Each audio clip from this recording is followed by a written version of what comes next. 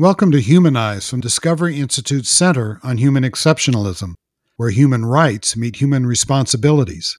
We speak with writers, thinkers, and newsmakers on the controversial issues of human life and human thriving that impact our daily lives.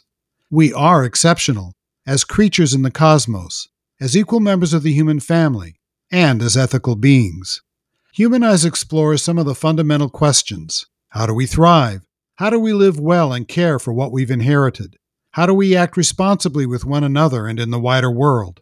And how do we conserve the good things of this life for the future? We matter. Our actions matter. Let's get into it. I'm Wesley J. Smith, and this is Humanize.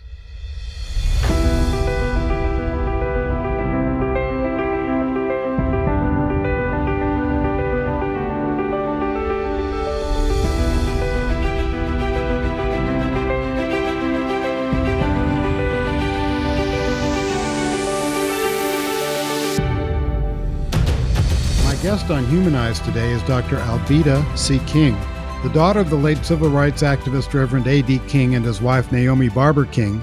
Alveda grew up in the civil rights movement, led by her uncle, the Reverend Dr. Martin Luther King Jr. Her family home in Birmingham, Alabama was bombed, as was her father's church in Louisville, Kentucky during those struggles.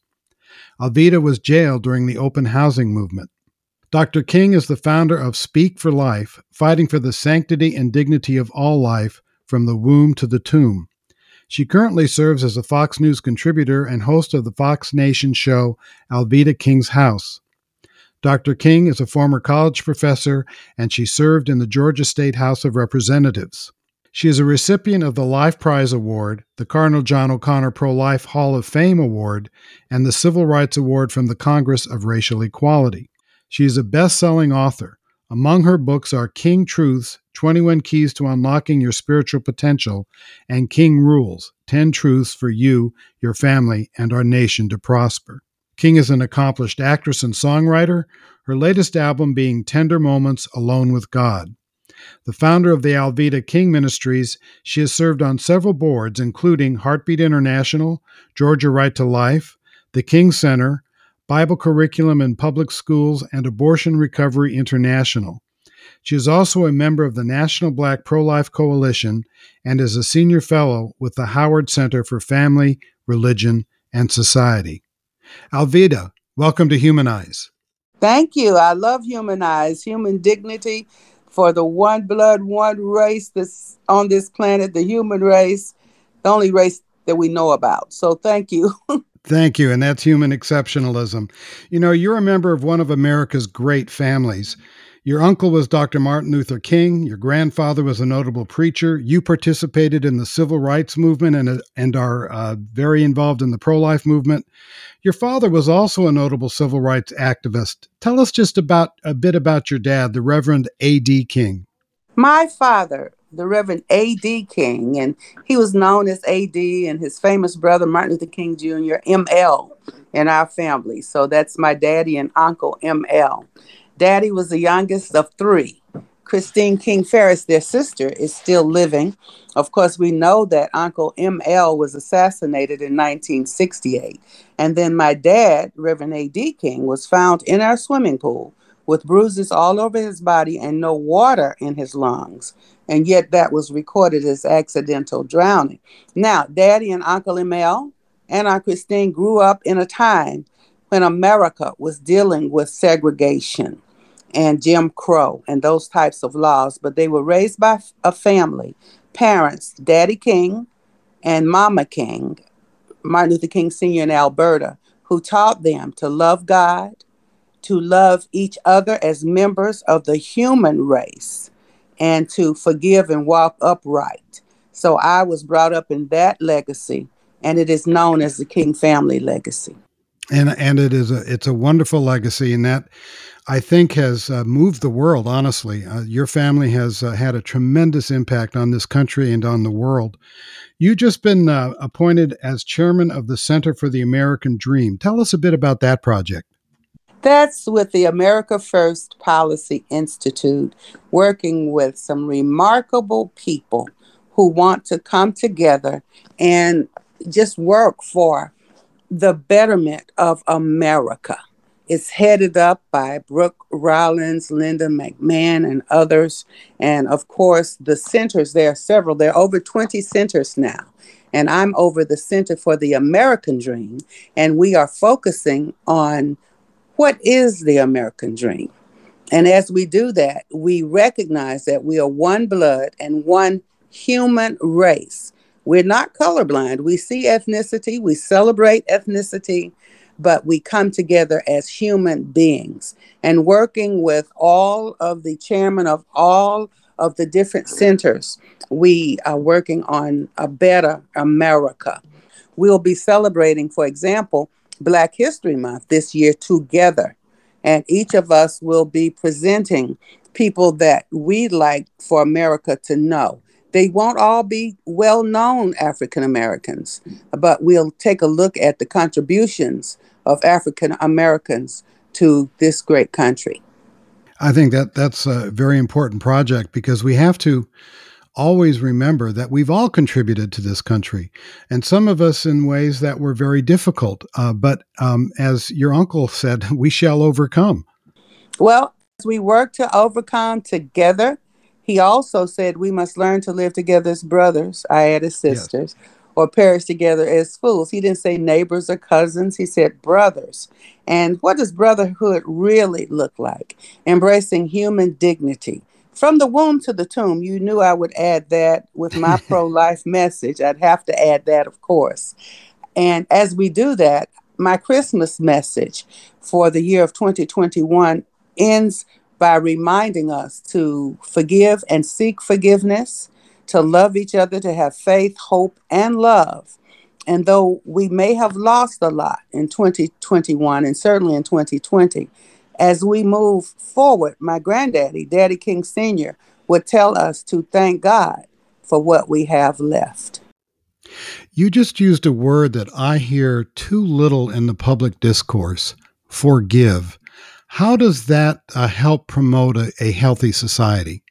I was brought up to repent and forgive, and to first repent of my own wrongdoings, to take a look at myself and ask God to forgive me and to guide me into better living. And then after I repent, when others do something to me, to forgive them quickly. And, that's in the model prayer: forgive us our debts as we forgive others, or forgive us our sins as we forgive our debtors. And so learning to forgive others is very, very important. As a matter of fact, it's a method to being healed in your spirit, soul, and body. Because if we are holding rage and anger and fighting others, you'll notice our bodies will finally feel bad. Our souls will feel bad and our spirit will weaken. And I was taught that. And my uncle, Martin Luther King Jr., did say, Uncle Emil said, I've decided to stick with love. Hate is too great a burden to bear. Yeah, and my mother would say the same thing, or my daddy, my granddaddy, my grandmother. So just growing up to love others and to forgive. It wasn't always easy. I wanted to blame white people for killing my uncle, for example, in 1968. And I wanted to hate white people. And my daddy pulled me aside, Reverend A.D. King, baby. And he had lost his brother. You can't hate white people. White people live with us, march with us, go to jail with us, pray with us, and die with us. White people didn't kill my brother, your uncle. The devil did. And my daddy wrapped his arms around me as I was grieving and angry. And my mother, who is still living, she's 90 years old now, and she talks about forgiveness. And so that's the message that I learned throughout my life. And first to seek forgiveness, and then to forgive others, to repent and seek forgiveness. And that leads to, I think, another undervalued virtue, which is humility. Yes, and humility is very difficult for me. Sometimes I want to remind people, do you know who I am?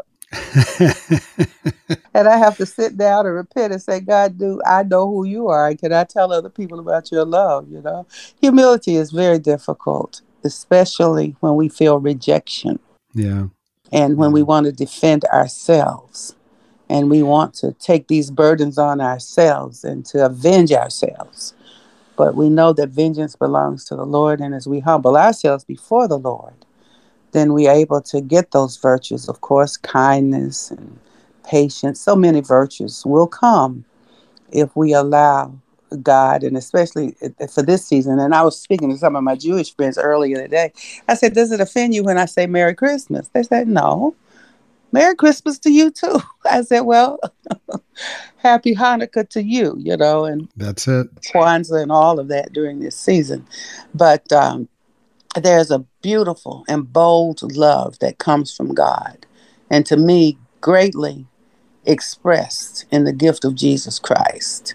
And so John 3:16, for God so loved the world that he gave his only begotten son, that whosoever believes on him will not perish, but have everlasting life. For God did not send his son, that's Jesus, into the world to condemn the world, but through Christ, the world can be saved.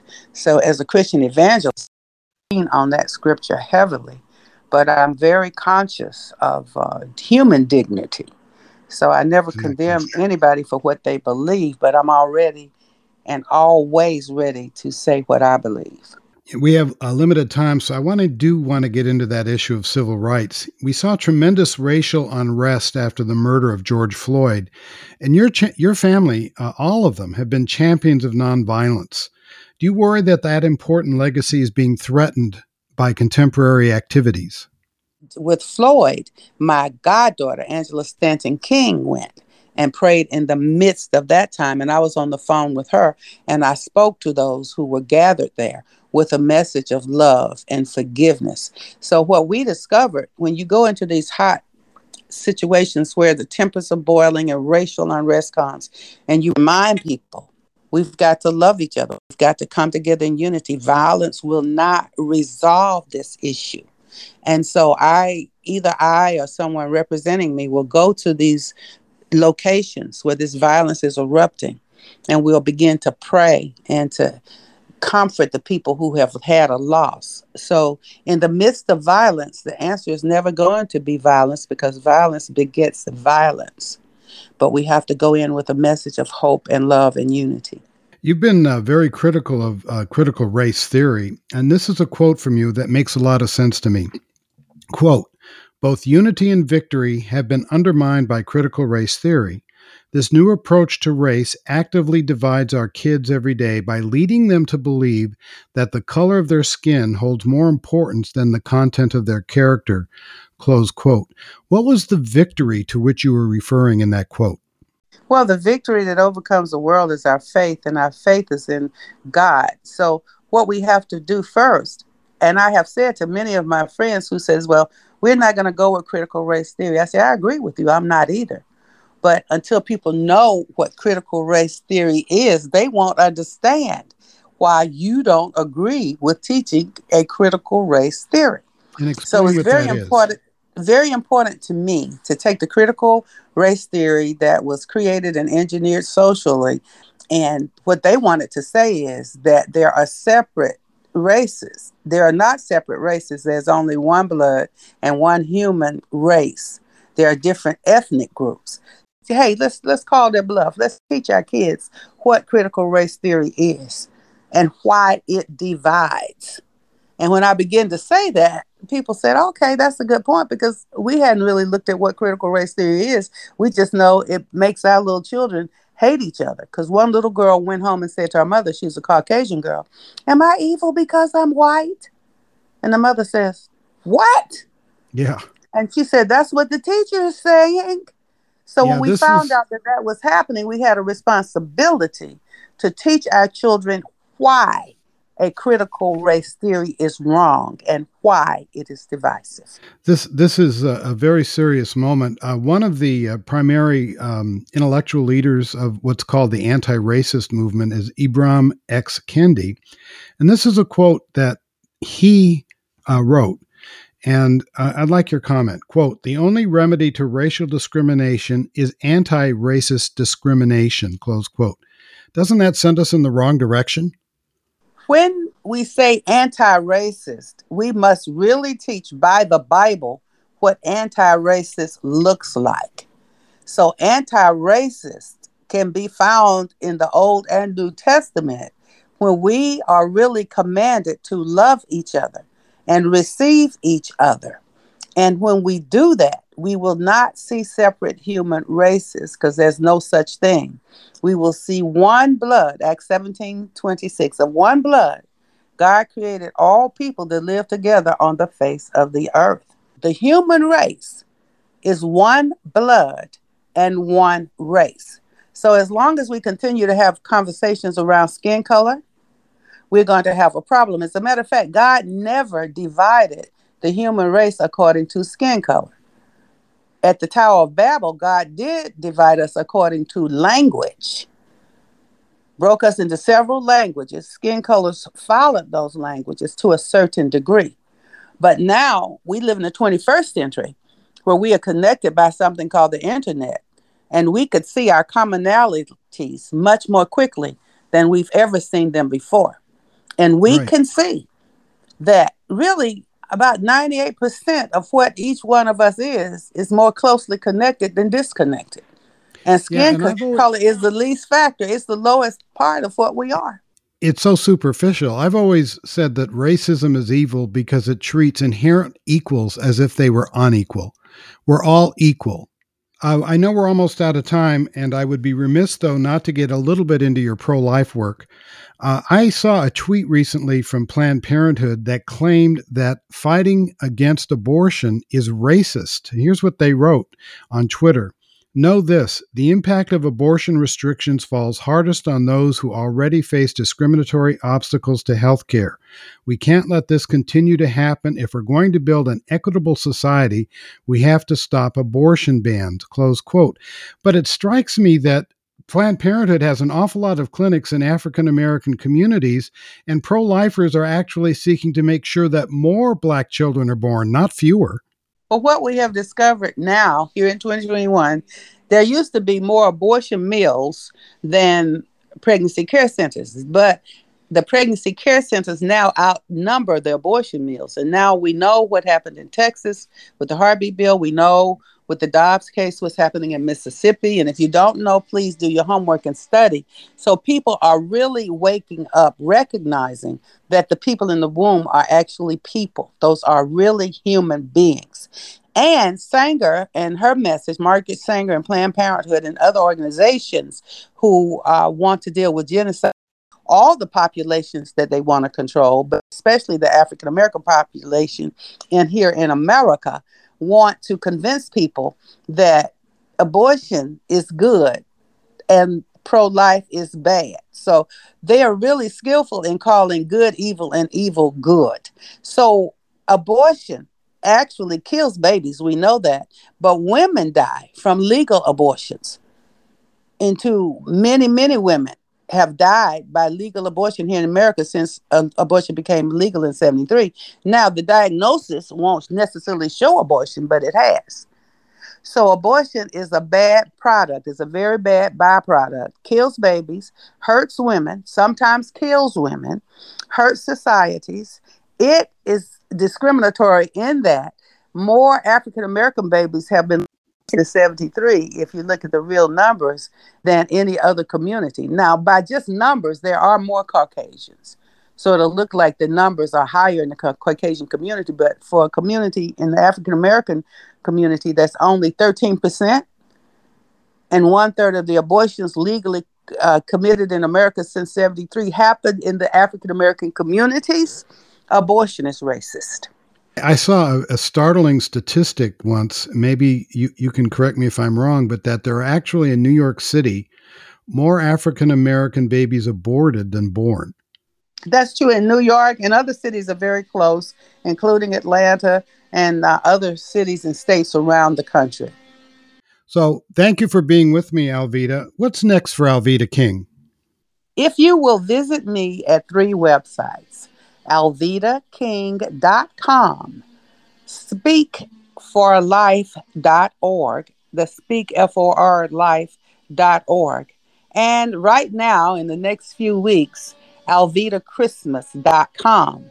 You'll see many of the projects that I'm working with, and I can also be found at the AFPI, America First Policy Institute. Alveda, thank you very much for your service to your country and for being on Humanize. Thank you so much. God bless you. Thanks for listening to Humanize from Discovery Institute's Center on Human Exceptionalism, where human rights meet human responsibilities. Discover all the good work of the Center on Human Exceptionalism by visiting discovery.org/human. We can only do this work, speaking on behalf of human life, human thriving, and our exceptional place in this world and our cosmos, with your support. We invite you to make a one-time gift today and to consider starting a monthly gift to support the Center on Human Exceptionalism and this show. Wherever you're listening to Humanize, please take a moment to rate and review the show. You matter. Your actions matter. Be bold, be exceptional, and be back soon.